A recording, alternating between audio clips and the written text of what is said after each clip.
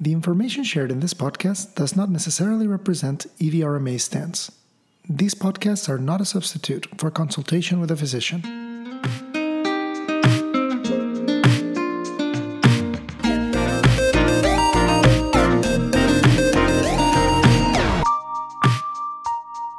Hi, welcome to Fertilipod, a podcast by EVRMA.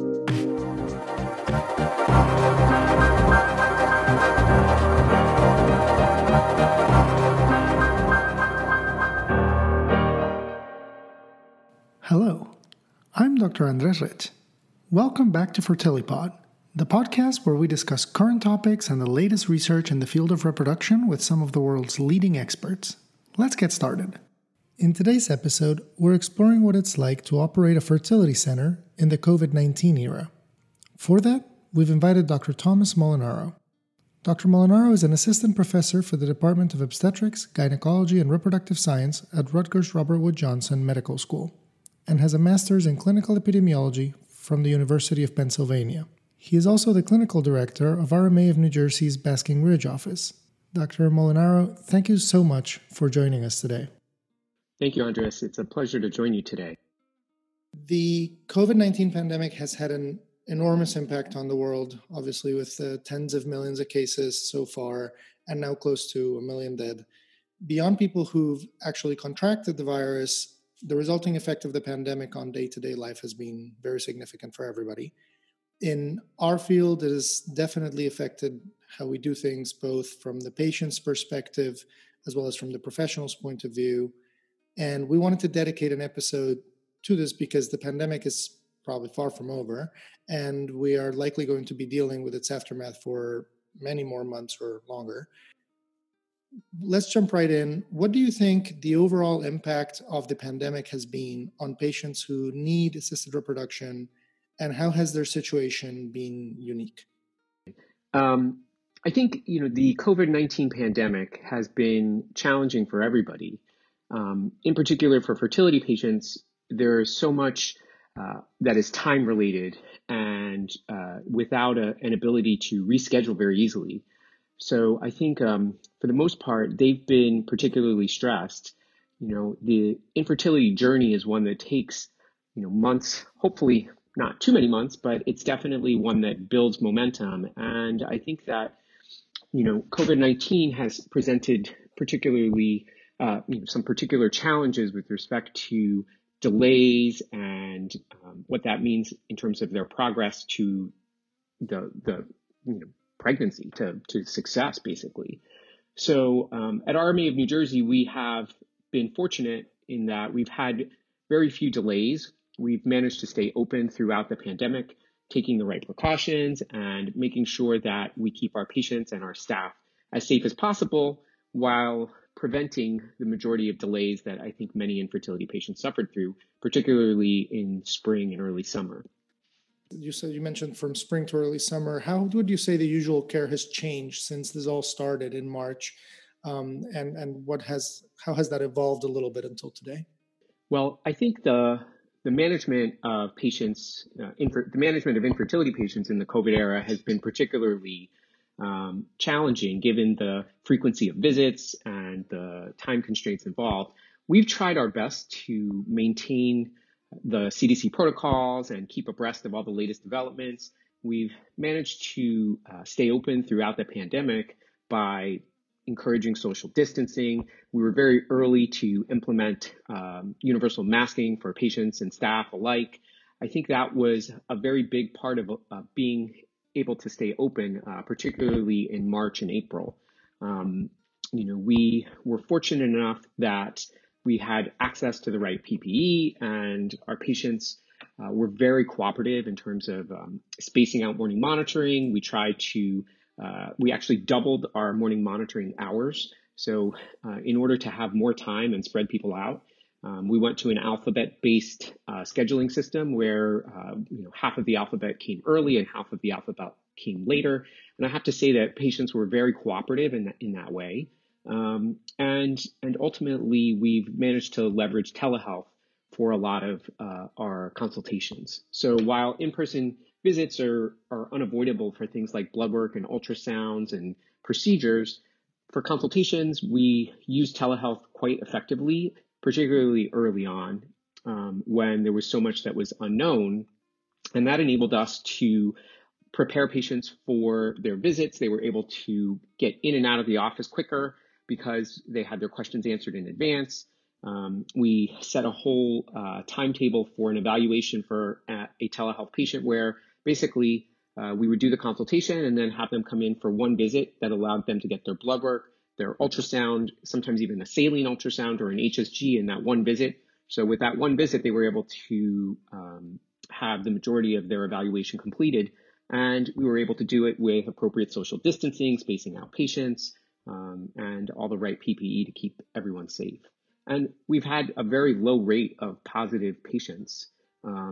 Since early April, we started universal testing at the beginning of all treatment cycles. So every patient undergoing a treatment cycle, whether it's a Clomid cycle or an IVF cycle or a frozen transfer cycle, has a viral RNA test by a nasal swab at the beginning of the cycle. And then if they're having anesthesia, in New Jersey, if you're going to have anesthesia, you have to have a COVID test within 6 days. So patients undergoing hysteroscopies or egg retrievals have another COVID test at that point. And we've had very, very few positives, relatively speaking, to the number of tests that we've done. And we've been very fortunate, I think, that we've taken all the right precautionary measures. Our nurses call most patients the day before to find out if they've had any symptoms, to see if they've had any significant exposures. And we've tried to keep people out of the office if they're sick or if they've had a significant exposure that warrants quarantining. Now, granted, those protocols have changed over time as we've understood more about what constitutes a high-risk exposure, and also with the idea of universal masking. So if people are having interactions with COVID-positive persons, but both parties are masked, it's no longer considered a high-risk event in most scenarios. So we've been very, very fortunate. Our patients have been extremely cooperative, and everybody understands that these are precautions that are unavoidable, and they need to be implemented universally in order to make sure that the clinic can stay open and that everybody can make progress in achieving their dreams. We just looked recently, probably about 3 weeks ago, I looked, and we discharged about 1,500 pregnant patients since March. So between March and the beginning of August, we discharged 1,500 pregnant patients, which I think is amazing in any time, let alone a time where there's a viral pandemic that has affected so many people in so many ways. Yeah, so people are still getting pregnant even if there is COVID. That's right. That's right. That's right. You were mentioning a little bit about how everything you're offering to make patients safe and to make patients feel safe. There's also a lot we're obviously asking of patients, and you keep saying that this is a collaborative effort, and this is we're kind of in this together, and everybody has that idea that, like you said, it's unavoidable, and the sooner we get it over with, the better. When you mention about testing and you require patients to be tested, you mentioned about the need for 6 days within 6 days of anesthesia.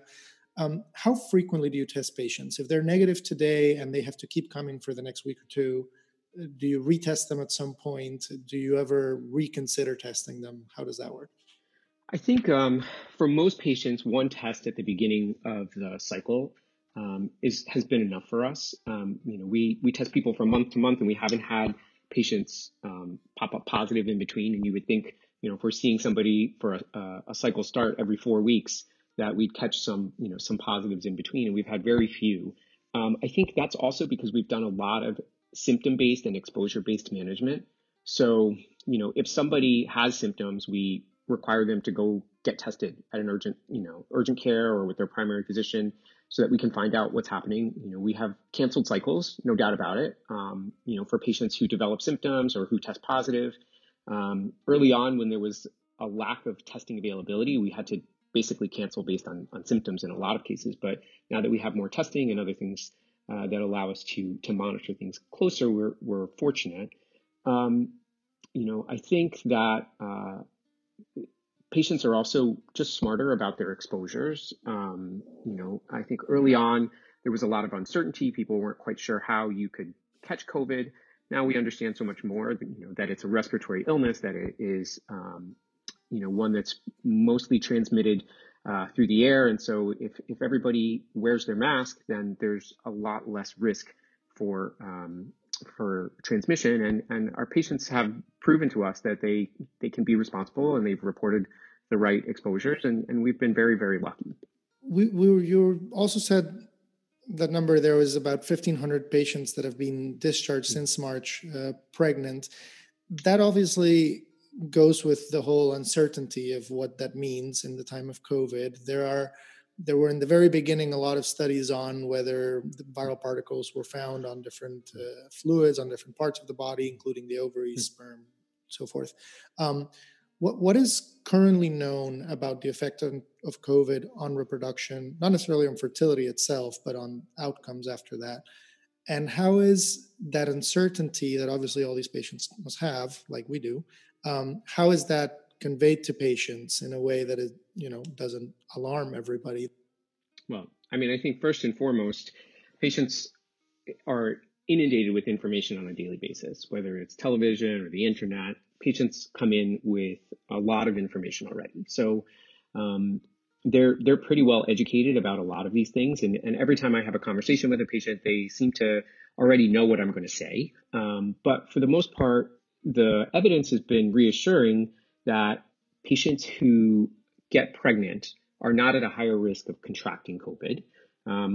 The data regarding this particular coronavirus is still relatively sparse, but in general, coronaviruses have been around for a long time, and they don't seem to increase the risk of birth defects in utero, right? We know things like cytomegalovirus, rubella, these are things that can cause birth defects, but coronaviruses traditionally have not been found to be teratogenic. And I think that there's now some data to suggest that pregnant patients who contract COVID may have slightly more respiratory complications, but in general still do okay, as long as they're managed appropriately and as long as they take the right precautions. So the take-home advice for patients is that, number one, we feel our office is safe. We're screening everybody. We're taking the right precautions. They're probably more likely to catch COVID at the grocery store than they are in our office. But that being said, if they do get pregnant, if they do become pregnant, then we recommend that they follow all the universal precautions. They limit their exposures. They wear a mask whenever they're in public, or especially in closed areas inside, and that they have discussions with their OBGYN, particularly in the second and third trimesters, where pregnant patients seem to be a little more susceptible about things they can do to mitigate their risk. But I think the medical community has become a little more comfortable with managing COVID patients in general and managing pregnant patients as well. And we've seen that the majority of pregnant women who contract COVID are actually asymptomatic, right? There's a few studies now that just look at the rates of COVID positive patients showing up in areas of high prevalence, and the majority of them were asymptomatic. I think over 80% were asymptomatic in the studies that I recall. So, most pregnant patients are going to do okay. That being said, they should do everything possible to limit their exposures. In terms of, obviously, there's got to have to be some tough calls every now and then, and some things that must have been a little more challenging. I can imagine some. But what would you say have been one or two examples of things that have been a little complicated? Or I think we've been pretty fortunate in that the majority of cycles that we've had to cancel, we've canceled early in the cycle before patients have gotten too far along, right? The advantage of doing the COVID swab at the start of medications is that we get results back typically within 36 to 48 hours.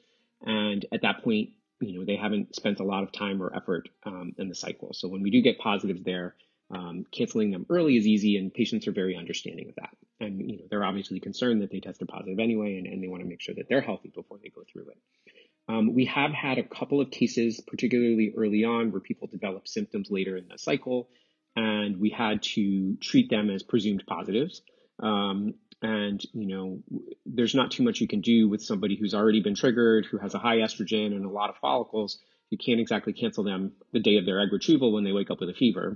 So we've had a couple of cases like that, and we just managed to isolate them, protect the staff involved with all the right PPE. We have N95 masks. We have the right setup for a COVID positive patient to be retrieved. And then the room turned over in the right way so that you sterilize it and the next patient can come in safely. So we've been fortunate in those cases, but it's not to say that we didn't sweat it out at the time.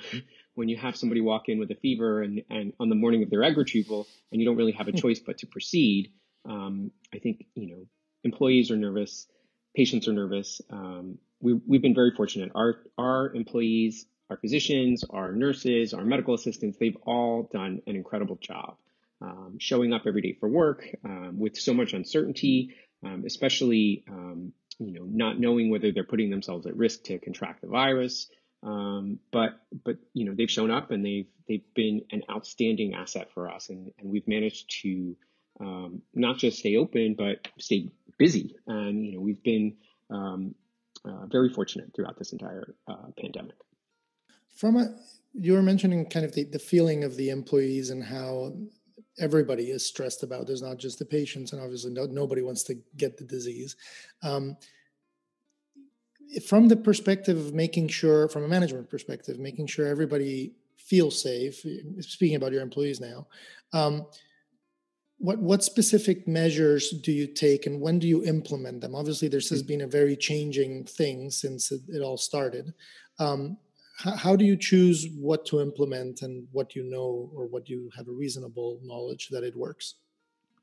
Well, I think we've looked to the CDC for the majority of our guidance. Their website has some pretty clear documentation of how to manage exposure in healthcare workers, along with ways to mitigate that exposure, by implementing cleaning protocols, spacing out of patients, the correct PPE, and so we've done a great job, I think, on that front.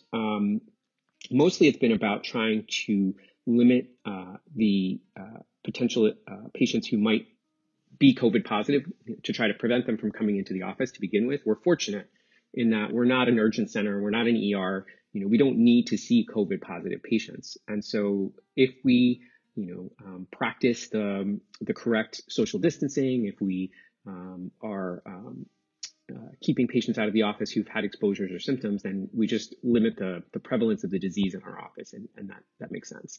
The other thing that we have done is we've done antibody testing on our employees now a few times, and we've had right around 10% of employees test positive, which is about what I think we've seen in the New York, New Jersey area for all individuals. So it's not that our employees are at a higher risk. Going through the people who tested positive, almost all of them had exposures outside of work that we noted, whether it was a family member, a spouse, somebody in their household, or some other exposure. And we had very few that we couldn't trace. I actually don't know if there's one that we couldn't trace the exposure back to somewhere outside of the office. So we do feel that employees are safe in our offices, and that they can keep each other safe by practicing the right social distancing and using masks and et cetera. And they've been very, very agreeable, and everybody is been on the same page with respect to keeping the office safe, because we want to keep the office open. We want to keep the availability for patients and to be able to continue treating patients and help them along their infertility journey. That's right. And one of the things that I think is challenging, and I was a resident not very long ago, and we had the situation where, a couple people came positive with COVID at the same time, and that affected, at that time, quarantining a lot of the people they were working with. And that kind of takes out a significant part of the team at the same time. Do you have any contingency plans or anything of that nature? What happens if there is an outbreak, so to speak, and it is traced to within? Or what happens if a big part of the team needs to be quarantined for 2 weeks at the same time? Right. Well, I think that's something that we were very afraid of, particularly at the beginning, that we'd have an outbreak in an office and we'd have to shut down an office. And I think that was basically our plan, was that if we had an outbreak in one of our satellite offices, one of our monitoring offices, then we may be forced to close that office for 2 weeks while it gets cleaned and while the staff recover. I think that, again, the CDC guidance here has changed dramatically. And so at the beginning, what constituted a high risk exposure was different from what it is now. And so if we have a COVID positive employee in an office, as long as they've had their mask on, then the other employees in the office should be fine, and they're still considered relatively low risk exposures. We've also tried to allow employees who can work from home to work from home. That has the advantage of spacing out who's in the office, so there's more effective social distancing for employees. It also means that there's more people who are out of the office if there is an exposure, right? So if half of your staff is working from home, only half of them is going to get exposed on that day when a COVID positive employee or patient comes in and exposes a bunch of people. So I think that has been one of our strategies as well, is to split people up and keep them apart, because it's smart for a variety of reasons, not just to avoid the spread, but also to keep at least some of your staff intact, and hopefully free from that exposure. Speaking of work from home, obviously it's helpful, like you say, for many reasons, and there's a big reason for implementing it. But a lot of the day-to-day sort of work environment happens because you're working together in the same place. All this working from home creates a lot of isolation. And what do you think is, if any, the impact of working from home on the dynamic of the team as a team? Right. Well, I mean, I think first and foremost, working from home has only been part of our solution, right? I mean, we still all go to the office at least a few days a week. And as we've gotten to warmer weather and the prevalence has dropped, we've spent the majority of the time in the office in August at least, and we'll see how the fall goes, if we can continue to spend time in the office together, or if we're going to have to go back to, more spacing out, more social distancing. But I think, it's challenging to a certain extent. We've always been an organization that has been connected electronically. Having 10 or 11 offices spread out around the state, we are not all together in one place almost ever. The doctors do spend a day a month together, but that's as part of an administrative meeting, not taking care of patients. So we're very much connected with email and with phone calls and with Zoom to begin with. Even before the pandemic, that was part of our day-to-day life. So we were already set up for that at the beginning. We were in a good position to move forward because we weren't necessarily inventing something. We were just expanding something that already existed. In my particular office, we tried to do Zoom meetings, once a month or once every 3 weeks, where all the staff got on, whether they were in the office or working from home, and try to just talk about what was happening, give everybody the opportunity to express their concerns and their frustrations. And there were plenty of frustrations going through it, not knowing what was going to happen and, with all the uncertainty. But we managed to get through it. And I think that our staff that's come through with us on the other side, really, we feel very, very close. And we feel like, going into the fall and the uncertainty that colder weather is going to bring, that it's going to serve us well as we try to navigate the next few months. In terms of the frustration you mentioned, and it obviously arises when things are changing so much and there's so much that's just not in our control. From a, management perspective, how do you explain to everybody when you implement a change and a week later or sometimes the next day, that changes, especially in the very beginning when it was March, April, and things were changing almost daily, in terms of what your policies are? Well, I think number one, first and foremost, is just to be upfront with them, right? So I think the most effective communication strategy is to be open and honest, right? And so telling people, listen, I don't know what next week is going to bring, I don't know where we're going to be, but these are where we sit right now. These are the decisions that we have to make. And ultimately you may not like it, but it is what we have to do to get through the next week, right? And we'll see in a week where things are, and we'll reevaluate and reassess. And that was a huge part of this, was that we were constantly reassessing, not just every day, but every hour, right? And frequently we would say something in the morning, and then by the afternoon that would change. And so encouraging the employees to understand that this is such a dynamic environment, that this is something that has no precedent, right? It's not like we have a playbook that we could turn back to the viral pandemic of 5 years ago, right? No, it hasn't. We've never had anything like this before in our careers. And so, I was very upfront with people saying, listen, I don't know what we're going to do. I don't know how we're going to handle this, but I know that my goals are to keep the practice moving so that we can take care of patients and to keep everybody safe, and not necessarily in that order, right? So patient safety, employee safety always had to come first, and I think that we really did prioritize keeping people safe despite what was happening, especially early on, and trying to understand what the risks were, what the options for reducing those risks are, and then um, just taking it one day at a time. And I think the more that we communicated with our employees, the better off we were, because that communication let them understand that this was not an easy situation to be in. And I think our employees wanted to continue taking care of patients. They wanted to stay open as a practice. They didn't want to, to be furloughed or shut down like a lot of other people were. And so, to their credit, they worked extra hard and they covered extra shifts, and they sometimes went to locations that weren't their primary location if we needed help. And the employees were phenomenal. We would not have made it through March, April, May if our employees weren't dedicated to taking care of patients and dedicated to the practice. That was another thing I wanted to touch up on, the idea that you're saying people work more or harder, and that's another thing that before the pandemic we all worked at what we thought was our 100%, generally our 110%, some would say, and then this happened, and then this took out, let's say, especially if you're in a leading position, this now takes up a significant amount of your work time to just handle this and learn about this and deal with this, which was never in the book before. So suddenly, where you had 100% of your time to delve into everything else, now you have 80, 70% of your time, or whatever's left after you deal with COVID. How do you adjust to COVID as a distractor from your regular work life? I don't know that I have the answer to that question. I think mostly it just involved working more.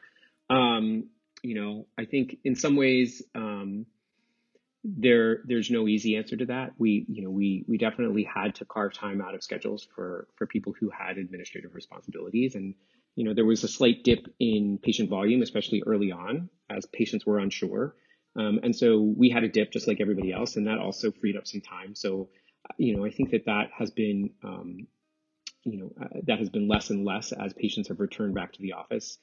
Since June, really, we've been, moving ahead, full steam ahead. But you have to find the time to step back and look at what's happening, and look at the latest CDC guidance, and look at what's happening in our state, and really understand what are the issues and what are the choices that we have to make, and try to see as far ahead as you possibly can, understanding that we're going to have to adjust, and we're going to have to react to what happens based on something that could change within a day or 2 days even. So we've been very, very fortunate from that point of view, that we've had a great team of managers and leaders who've been able to help us navigate this. But early on in the COVID crisis, we were having a noon phone call every single day with all of the important managers, trying to figure out, okay, what do you guys know? What are you guys worried about? What are you hearing from your staff? How do we prepare for what's next? And I think that it paid off in the end, because we were able to maintain our practice, and to keep everybody as safe as possible. In terms of communicating, you were mentioning with employees and with your staff and everything, the other managers. There's another link in the chain, kind of patient care, that is the referring doctor, right? The OBGYN that refers you a patient. And you have your protocols for when you want to test patients before they come in, and how these works. How was the communication between you and the referring OBGYNs and the referring physicians to convey all of this? Yeah, I mean, I think the OBGYNs themselves, I think, were in a very different situation from the reproductive endocrinologists, right? We're office-based. We are dealing with elective type of procedures, although we can argue about how elective they are in some ways, but at least we have more of an opportunity to cancel cycles or keep people home if there's illness or exposure. The OBGYNs were really on the front lines, dealing with pregnant patients, but not just pregnant patients, but sick pregnant patients walking into the hospital and other things like that. So they were in a much different place, I feel like, early on, especially.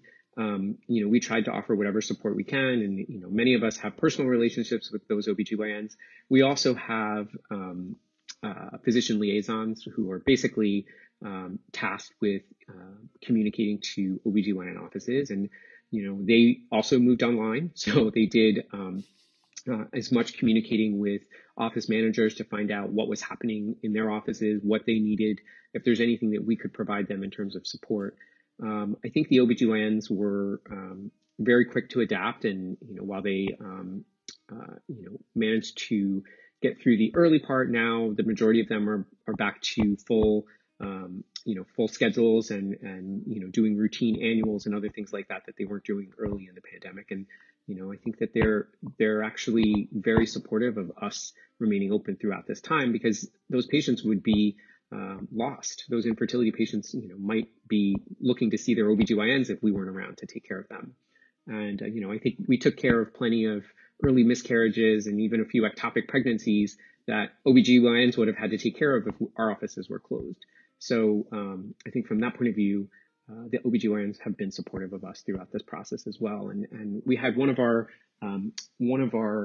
attendings, Jamie Morris, presented at the grand rounds in her hospital, where she presented all the strategies that we had used and implemented to try to stay open and maintain patient and employee safety.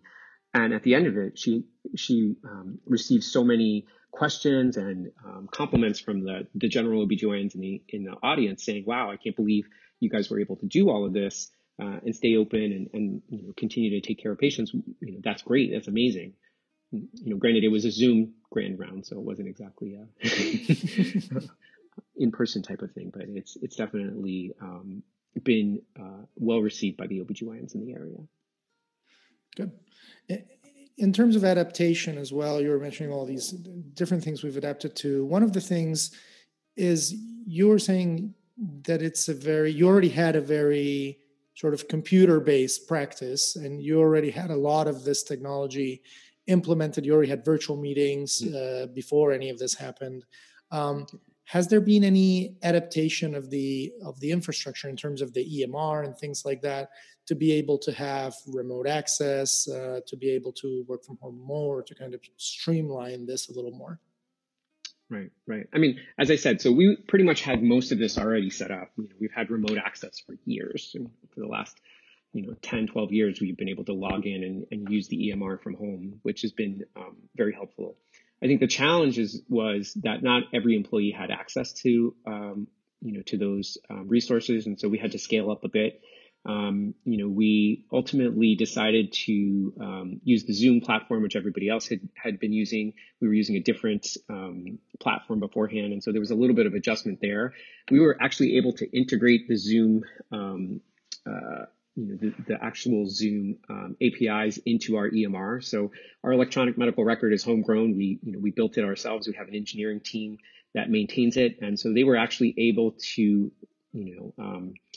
link into the back end of Zoom, so that from our EMR you could schedule the patient appointments without going out to the Zoom application, and you could actually start your telehealth appointments from within the EMR. So that allowed a little more effective streamlining of the processes, for staff and for providers to be able to access their Zoom schedule within the EMR as well.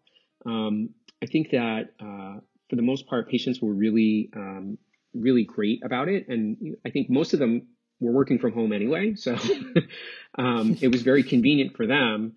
And I think what it showed us is that there's a lot of viability in telehealth, especially in this type of world where some patients really do need a little more information up front, a little more education. They've been on the internet, they're not quite sure what to expect from an in-person visit, and sometimes that can be overwhelming. But to be able to do a telehealth consultation from your home, and it doesn't involve driving back and forth to the office or taking time off from work, and to sort of get some of that upfront information and to have the expectation set for you about what's involved in an infertility workup and what treatments are involved. Is it, there's patients out there who think that the only thing available to them is IVF, and if they don't want to do IVF, that we're going to kick them out of the office, right? So obviously that's not true, and being able to get some of those patients to do a telehealth consultation, which is a lot less intimidating, a lot less threatening, I think has been very, very helpful. And a lot of those patients have, expressed that, saying, well, I put this off for so long, until the pandemic, and now there's telehealth, and it seemed like, well, I should, take advantage of this opportunity. Maybe this is a positive that can come out of a negative, and to be able to understand that they have more options than they previously assumed has been really great. So it sounds like throughout everything, you've been through a lot and you've handled it pretty well. What is your opinion? This is just obviously your personal opinion, but what do you think? How long do you think this will last? Will we go back to normal? Will it be normal like before everything happened, or will it be normal like new normal? Right. Well, that's the phrase, right? The new normal is what we've all been saying. My guess is as good as anyone's, but I think that, with the pace of vaccine development and a few other things like that, we would, be hopeful that sometime next spring, early summer, that we might see, at least the majority of individuals have access to vaccines, and whatever that means for herd immunity, et cetera. I think masks will be with us for a little while, whether it's another 12 to 18 months, probably, until people feel more comfortable. It's going to be a slow transition, I think, for people to leave it behind, especially here in New Jersey. I don't know about the rest of the country, but it was the kind of thing that was incredibly frightening to a lot of patients and to a lot of staff. Is sort of the way the virus snuck up on the state, and hospitals that were full, ICUs that were running out of ventilators, those kinds of things. I don't think that this is going to be easily forgotten. Probably in a few years, we'll look back at this and say, wow, can you believe we, survived that and stayed open throughout the whole process? But, I think that timeline, 12 to 18 months is probably my best guess for a return to what's normal. And normal will always be a little bit different, and I think that, people will probably be more comfortable wearing masks in the future than they've ever been. And I think that that's probably not a bad thing in certain situations. What do you think we'll keep from all of this? What do you think when we do go back to this normal or new normal? What do you think are things we learned that are not just good for when we get the next pandemic, if we do, and then we will have a precedent that we can base things upon. But what do you think we will keep for just daily operation, regular stuff? Right. I think to me, the most striking thing that has come out of the pandemic has been that patients really do not want to wait. Infertility care is not elective to them. And to tell somebody that you have to put your dreams of having a family on hold is not something that goes over well with patients. And sure, there's some that will, that will always be a little hesitant and be cautious, but the majority of our patients, after about 3 or 4 weeks of the pandemic, said, well, this thing isn't going anywhere and I'm not going to wait. And they showed up back in the offices pretty quickly, and they wanted to move on. They wanted to continue their treatment. They wanted to continue their care. And they were so appreciative that we stayed open throughout the pandemic. The internet has connected the infertility community across the whole country, across the whole world. And, people were hearing reports from their, internet acquaintances around the country that their clinics had closed, that their clinics had shut down, and that they were essentially abandoned in the middle of a cycle. And the fact that we didn't do that to them, I think really, really resonated with our patients. And I can't tell you how many compliments and how much appreciation we've received in the last 6 months from patients who really understood that, we stayed open for them to sort of keep the momentum going. And I was surprised as anyone that patients really, really wanted to come. They really wanted to come in and get their ultrasounds and have their retrievals. And, they were not willing to wait. And I think that is, that's a testament to the infertility community and how important it is to have a child, how important it is to add to your family. And, patients are amazingly resilient, and, they've shown us time and time again in the last few months that they're willing to do whatever it takes. And I think that I'll take that with me as we move, from this pandemic into whatever comes next, how important it is for patients and how important my job is to help those patients on their journey. It's a valuable lesson for sure. Thank you so much for being with us, Dr. Molinaro. Oh, thank you, Andres. It was a pleasure to be with you and to have a chance to talk about these things. And, I hope that the day comes where we'll all be able to meet in person again soon. This has been another episode of FertiliPod by EVRMA. Thank you so much for listening. Tune in next week for more research and topic discussions on all things reproductive medicine. See you next week.